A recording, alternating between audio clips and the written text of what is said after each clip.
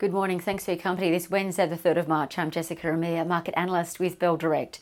Well, despite bond yields and long-term interest rates stabilising, US investors locked in profits overnight in tech, consumer spending and real estate stocks, which dragged down the S&P 500 0.6% and the Nasdaq down 1.5%. Now, despite that, stocks are still up this week in the US thanks to yesterday's or the day before's gains, which were the biggest since June. What's really vital to point out is that overnight we learned that US economic optimism, as measured by the Optimism Index, returned to positive territory for the first time since October. And now optimism is back at its highest level since Feb 2020, pre the COVID-19 shutdown. Now, the mining sector in the US was the only to finish in the green overnight, thanks to BHP and Rio shares in New York, both rising almost 2%. Thanks to the iron ore price hitting a new 9.5-year high as it lifted 0.8% overnight, and the iron ore price has collectively gained about 11% this year, with questions remaining over Brazilian iron ore major Vale about their supply. As for standout stocks, economic comeback kids did well overnight, like Carnival, Las Vegas Sands, Royal Caribbean, as well as car makers like Ford and GM. They all rose over 2% or more each.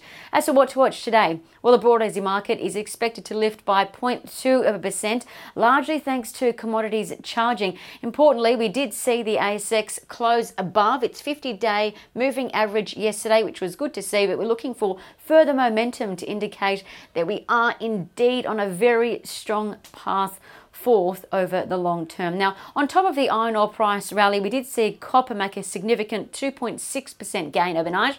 Gold rose off its 8-month low overnight, rising 0.6%. Silver also up by 0.6% as investors bought back into commodities to hedge and instead continue to sell out of bonds. But when it comes to gold stocks, just pausing here, Newcrest Mining, NCM and St Barbara SBM both are in downtrends.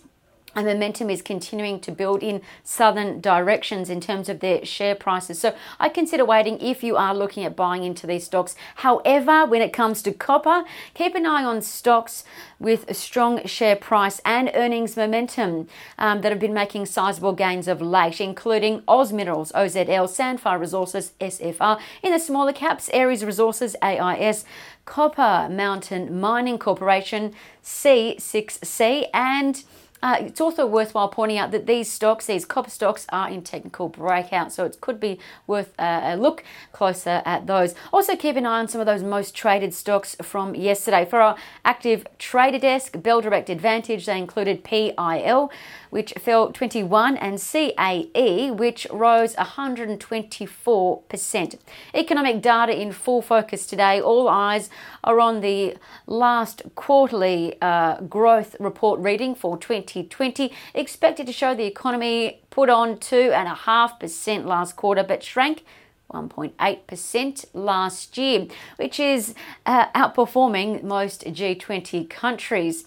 But if the figures are better than expected, we'll probably see the broad market rally, with banks, insurance companies and possibly consumer spending stocks seeing a bit of extra buying. So keep that in mind. Trading ideas that could be worth your consideration. The salt and potash business BCI Minerals, BCI is their ticker, they were given a little upgrade overnight. Bell Potter maintained their buy rating in BCI, but increased their target to 50 cents.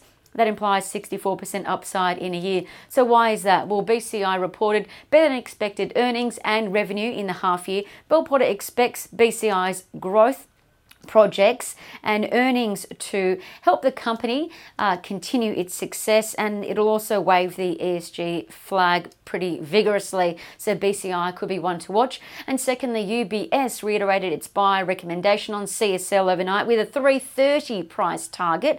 Although CSL's shares are in a short-term downtrend as it's been hit by COVID lockdowns, UBS notes that CSL has seen a rise in blood plasma collections of 12% in Feb, and UBS sees its business growing its revenue by 40%, albeit off a weak base. And lastly, keep an eye on Suncorp, SUN, Deep Yellow, DYL, and JB Hi-Fi, JBH. They could be worth a look. They're giving off bullish charting signals, according to Trading Central.